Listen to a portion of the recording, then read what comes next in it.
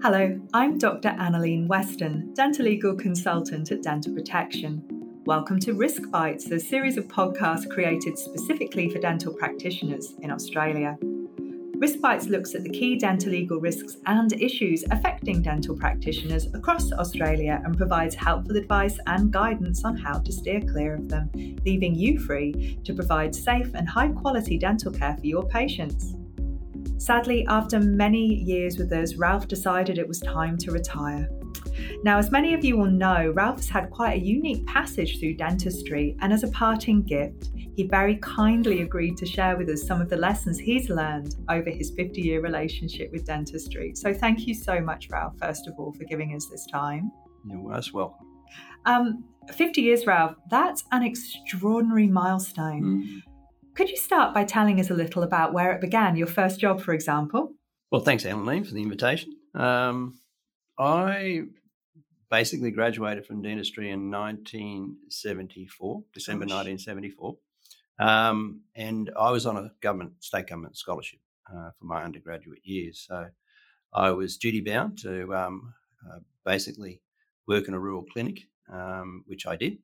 And basically I was posted to Biloela in central Queensland. And, had you been there before?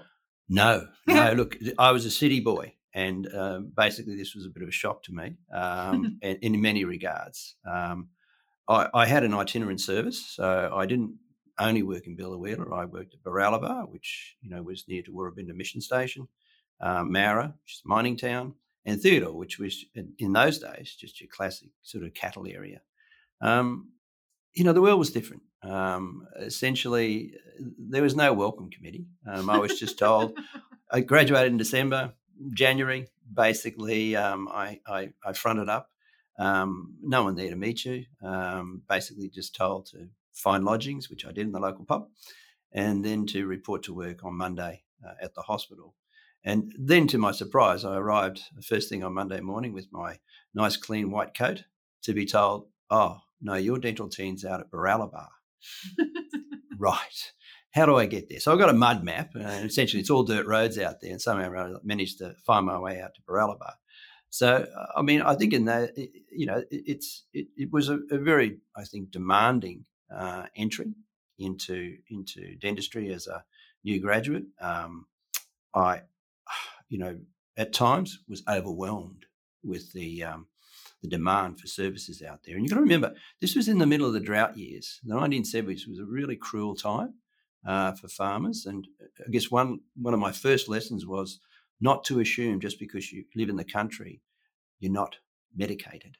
And to my surprise, there was a high suicide rate out there because times were tough. And people largely were on a lot of medications to actually get through. So, the life of the country dentist was very demanding, much less if you were the local doctor. And really it was never ending, what you actually had to, try and get through in a day's job. And remember, I was only there for a week. And so it was a travelling roadshow. Gosh. Did you have a technician there to make dentures, or did you have to get that back to the city? That was my team. Yeah, my team. I mean, I was quite chuffed when I was told by the state director, "You're going to be the dentist in charge." And I thought, oh, that's pretty impressive. Brand new grad, dentist in charge. Well, there were no other dentists, obviously, but I did have a dental technician and had a dental assistant who travelled on the road with me.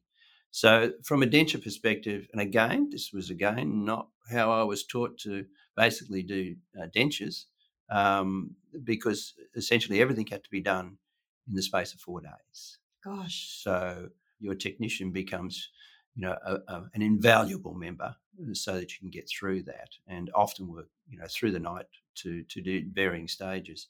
So, yeah, I mean, I think, dare I say it, you had to be a reasonably confident and accomplished dentist to work well in those sort of isolated areas. I have to say, when I arrived, I wasn't. You were a recent graduate, so you were a brand new graduate at the level. Absolutely. I had to get used to doing stand-up dentistry. I'd been sport at university, so in that sense, it isn't easy. And they certainly don't do things that way now. There's obviously a far better selection process than bunging brand new grads out there. Putting them up in the pub. And I can imagine travels with pressure cooker. Because you would have had to, wouldn't you, with the denture, to be able to invest and process the dentures? You would have had all sorts of magical things coming out the boot of your car. Or was it saddlebags? I can imagine you riding. Yeah. Look, I mean, I think, this is, just total, it seems strange to talk about this, but I mean, I had a hitching rail outside my dental clinic at Baralaba because, it was all black soil country. Once it rains out there, nothing can move. So it was either a tractor or you came in by horseback. And I remember the sign outside that said, "Take your dirty bleep boots off and before you come into the clinic." Clinics were very basic. Your equipment, you became an expert sitting there at night time with your dental technician and your dental assistant trying to put your equipment together to fix it up because, there was nothing, no one else out there that was able to put together dental equipment. We'd just be on the phone to someone in Brisbane telling us this is what you need to do and the parts will be on the train. And you can pick it up from the train station when it arrives. That sounds like quite the experience. Yeah. I mean, it as I said, it was a baptism of fire. Yeah. I have to say, and I'll maybe mention it later on, whilst I didn't have any mentors that I knew, when I arrived, I formed a great bond with the local dentist in Bella. He saved my bacon so many times. He was just a wonderful, wonderful colleague and became a very good friend of mine. And it is something that's very necessary when you're a brand new grad. Yeah, the value of mentors, I think, can't be underestimated in every role, really, isn't it? Yeah. Look, I mean, I think, as I said, it's something that most probably we're not thinking of. We're reasonably confident people, but it's vastly different from the sanitised environment that you used to be working in at university. So, certainly having a mentor, preferably close nearby, to help you just proves invaluable as a new grad. So I'm guessing that's some advice you'd give a recent graduate starting their career then to find a mentor. Would there be any other advice you'd give them? Oh, look, I mean, I think, mentors are critical. And, again, preferably you've got someone in your practice. And again, it's part of the selection process, which goes both ways. When you're applying for a job, you're actually looking at the environment that, basically you're being invited to join as much as they're looking at you as to whether you fit. So, the acceptance of the fact that, your skills, need, quite a bit of work and be prepared to pace you, that's critical. I think the second piece of advice I'd give is to just expect that your first 2 or 3 years is going to be hard.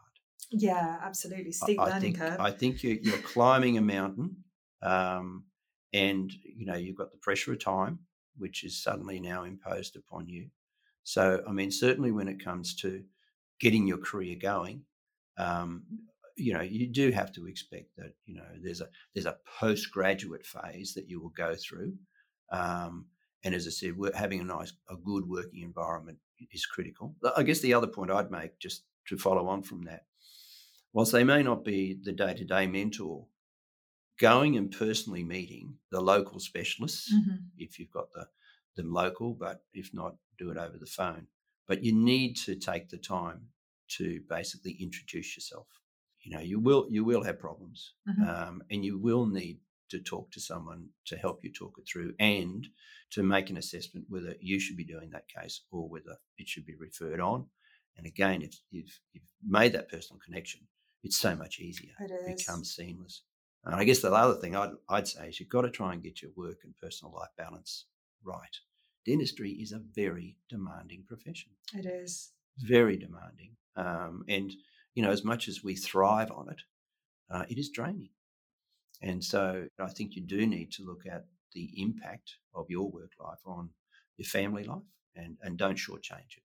Certainly make sure you're not totally absorbed into dentistry, which is very easy to do. It's dangerous, hey? Such good advice. Thank you, Rao. So You had that quite, well, it sounds a bit wild, that first job. It sounds like quite the experience. So what happened next? Where did you go to next then? After I finished my bond, I did what a lot of people did in the day. I went over to the UK and worked in London. I sort of, was like a working holiday. I worked in the winter months, and I travelled in the summer months. So it was a good experience. And again, it's looking at how their systems operate. I mean, in those days they were moving very more readily across to IV sedation, which I did the nitrous oxide course, and that was very useful for me. But IV sedation was coming in. Not that it really took my fancy, but again, you could see where dentistry was going in the UK.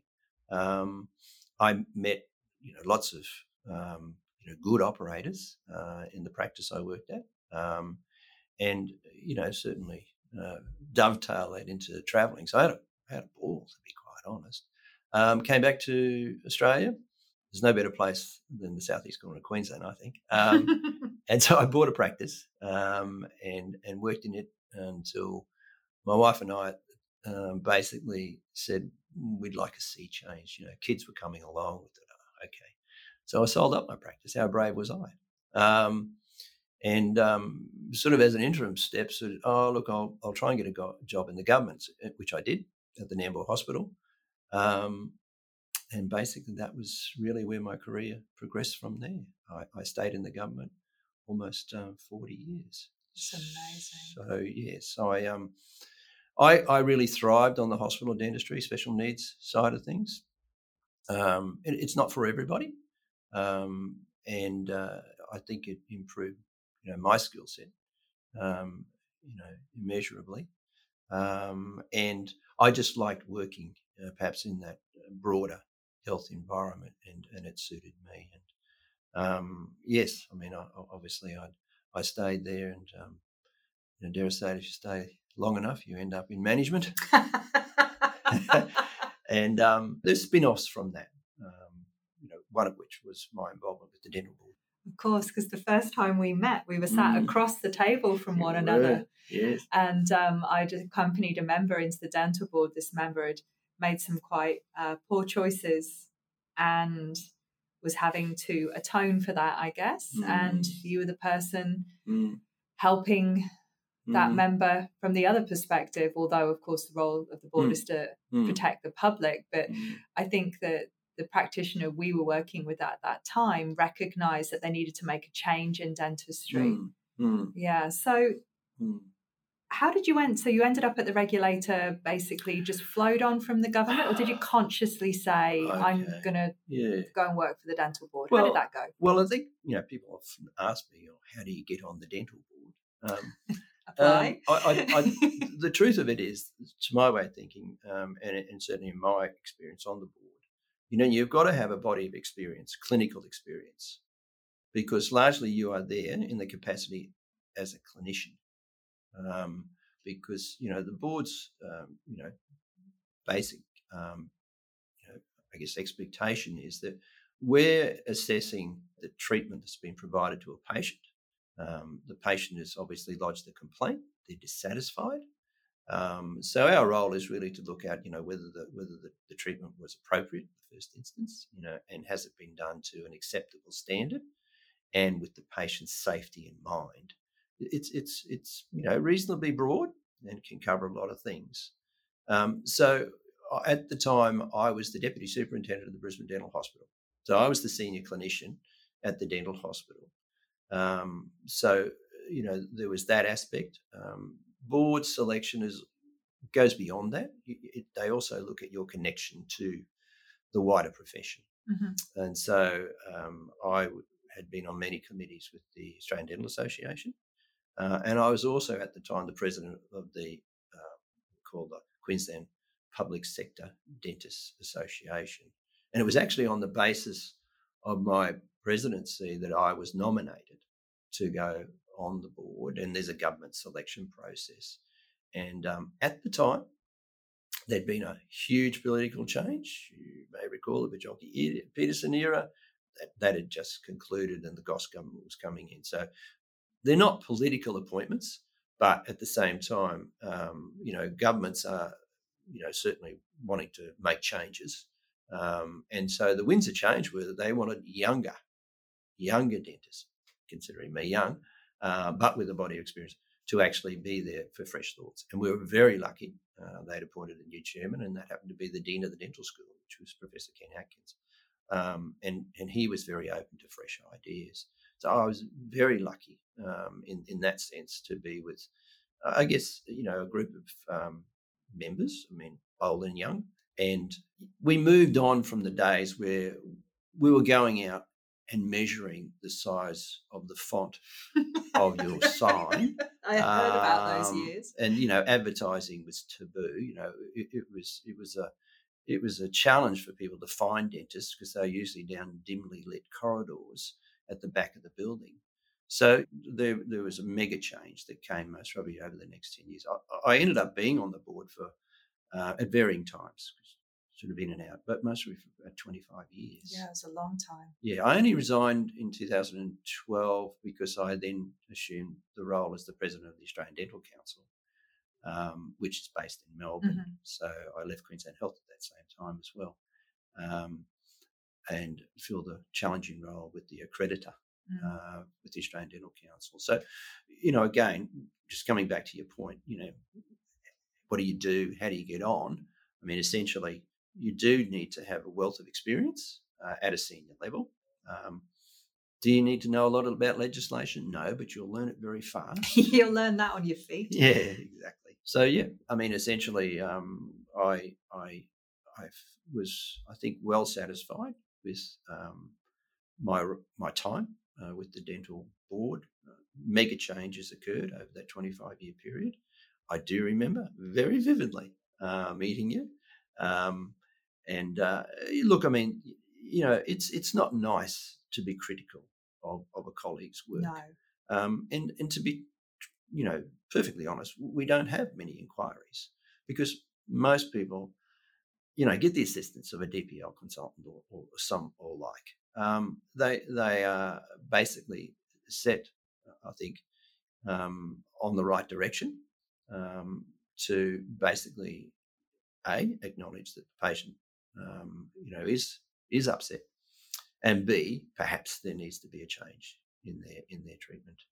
Yeah, it's one of the most challenging parts of our role, as you know, because of course, when you stepped down from the dental board, you came to work with us also on the other side of the fence, so supporting the practitioner as opposed to the protection of the public aspect that goes with the board. But it's, it is truly the worst day of someone's life. Yes, and I often, people often say to me, what were some of the major challenges? Well, look, there were some people that came before us that, I have to say, deservedly needed to be basically challenged by the board, and sadly, if they can't acknowledge it, that conditions had to be put on their practice, basically. But it's not. It doesn't happen that often. To be truthful, Annalie, it doesn't happen. More at the end of the day, boards, are not there to be anything other than fair to both the patient and the dentist that's involved. But there is an expectation, and it's based on our clinical knowledge of what's reasonable in dental practice. That action, if necessary, sometimes has to be taken. That may be uncomfortable, but at the end of the day, it's to actually encourage people to move or shift their I guess their approach to dentistry sometimes, and as I said, most probably not have to front up to the dental board, because you're right. I think it is actually one of the worst experiences for any professional. I think so. Sure. So, Ralph, you were recognised in 2015 in the Honours List, and you now have an Order of Australia, which is absolutely amazing. I remember how proud we all were of you when we saw that announcement. It was it was so well deserved. And of course, I know that, but I'm going to ask for the people who don't know, what led to that nomination for you? Well, I mean, as it goes, the nominee is not to be informed that they're going to be nominated. So in that sense, I was unaware that someone or a few people were preparing the documentation. So it was like a big shock then. Very much as a shock. I actually now sit in a capacity to have a role in the assessments for the Order of Australia. But as I said, with my experience, I was unaware totally. I received notification that I was being considered by the panel that assesses people for an Order of Australia. And it just simply said, would you please check the CV that's been submitted on your behalf? So somehow or other, someone had got a pretty accurate CV of me. And essentially that was it. I was, as I said, surprised, honoured, to be quite truthful, overwhelmed, because there are many in our profession that are deserving of this. And so, obviously some very flattering comments have been made by colleagues. I subsequently found out who was involved, and obviously I was very, very grateful for their I guess, support for the honour I was given. And look, I mean, really at the end of the day, as I said, I'm at pains to say there are many others in dentistry who should be nominated. Obviously the selection process is pretty rigorous. And as I said, it's not just to give due credit to your job, because obviously they recognise my work on the dental board and the dental council. One of the things I was proudest about was the fact that when it did come out in my award, it was for my work in Arche. Yeah. And I think that was a wonderful 2 months of my life. Explain a bit more about that for the people listening. Yeah, look, I mean, obviously people would recall in 2004 there was this terrible tsunami, and hundreds of thousands of people were killed in Indonesia. And I was invited to be part of a team, basically part of an AusAid team, to go over some 9 months after the tsunami, because they wanted to rebuild the hospital dental clinic over there. And given my position, we'd just done a huge refurbishment of the dental hospital. They knew I'd most probably have the expertise to assist them in that regard. So I took 2 months leave from Queensland Health and went over to Arche, worked with the local dentists over there. Obviously needed an interpreter because few spoke English. I basically got the dental clinic to a stage where we could actually open it. There were difficulties. Obviously there's a lot of politics between Arche and Jakarta, where the government is, because Arche basically at the time was quite a threatening place. There was a civil war going on, and people were being shot. So we obviously went in convoys. We had guards looking after us.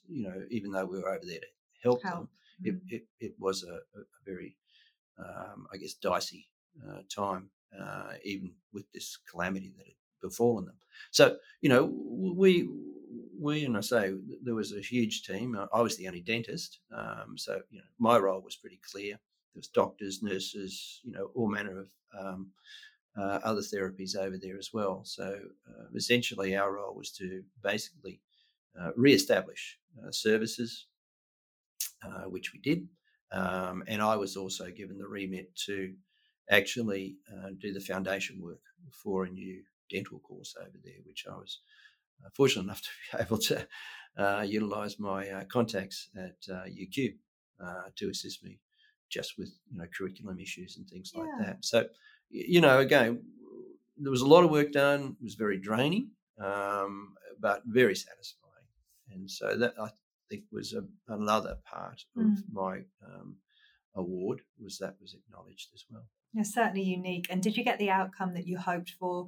You got the facilities that you felt were needed as best with the funding and Yeah. resourcing, I guess, and you got the curriculum where you felt it needed to be?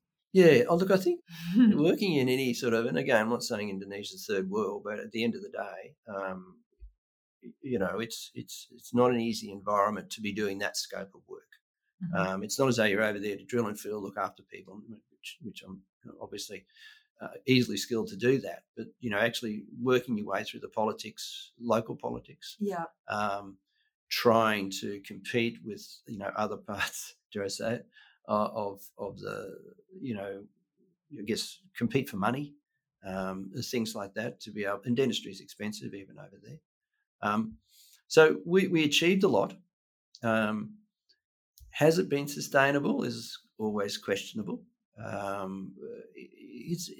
It's a different world over there, and I just give you one example. I managed to be on a plane that had the pharmacist that was going over there to look at the pharmacy, and he was desperate to get basic things like gloves and masks, and he'd heard that Medan, which is nearby, had a warehouse full, and they were going to throw it out because the world was generous. Everything flooded in. Not a lot of it was used, basically, because you didn't have a hospital, so you didn't use this stuff, and so they were going to burn it. So anyway, we managed to somehow or other get a couple of lorries to go there and pick it up, and it arrived, and we thought we put it in a safe place, and then it was stolen. So no. we knew it was on the black market somewhere.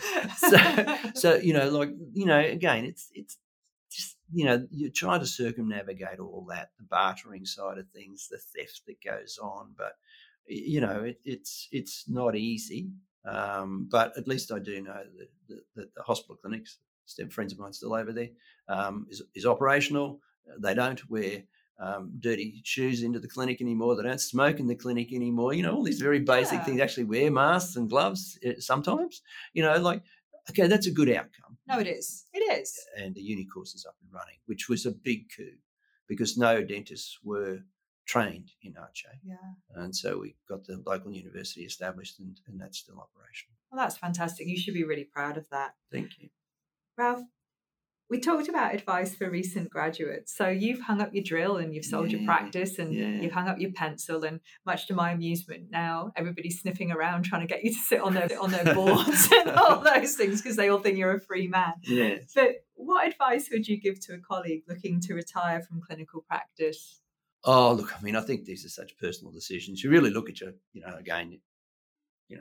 situation in life, and I guess, more should be the focus on not so much the practice, but more your family and where you're going with that. So, everybody makes the decisions based on that. But my personal view is that, don't leave it too late in life. I was 70 when that's long enough, to be honest. And so in that sense, you also got to have your exit plan. We have worked to minutes of time, performing treatment on patients in practice. And so you just don't realise how highly geared you are. And so, people will say, oh, well, just cut loose, sit back and, basically just become a grey nomad. It didn't suit me. So you've got to have a project to go to. You've got to have hobbies. And I think that's the other thing, something that that will give you the satisfaction, because dentistry is extremely rewarding and challenging too. So if you're not challenging yourself in a way that's healthy for you, absolutely, yeah, there's so much of Sudoku you can do, right? Well, again, look, I went completely left field and started, cattle breeding. It's like, geez, where'd that come from? You do need a personal challenge, but it is for me, great. I've got grandkids, got a project. My wife and I would travel at the drop of a hat. We've got a nice circle of friends. So you do have to have planned your exit strategy, but have that little challenge that's there, that's, just for you maybe. And I think, you're going to be sort of, you'll be comfortable with retirement. I think dentistry has been incredible for me. Far exceeded my expectations of what I'd get out of dentistry and the things I did. I was a humble student. Remember, there were 28 of us that passed in 1974. I think there were 100 started, and they were very quick to fail you. Yeah. And again, I think dentistry has come along in leaps and bounds. Technology has changed dentistry massively. It has. But same rules apply. You do need to sit down and be very considerate of your patients. And as I said, it's something that we have. I always say this: we have to accept that we automatically think dentistry and what you need, and we always think want the best for our patients, where it's not in many cases the highest priority. But I mean, I think you've always got to treat patients individually, assess their situation, and make sure you're making good judgments that are in the best interests of your patients. And as I said, we've just got a wonderful armamentarium these days. There's still a person attached. Absolutely. And if I've got one parting word I'd be saying is that, dentistry can, I'm going to say, get boring, but it's repetitive. Okay.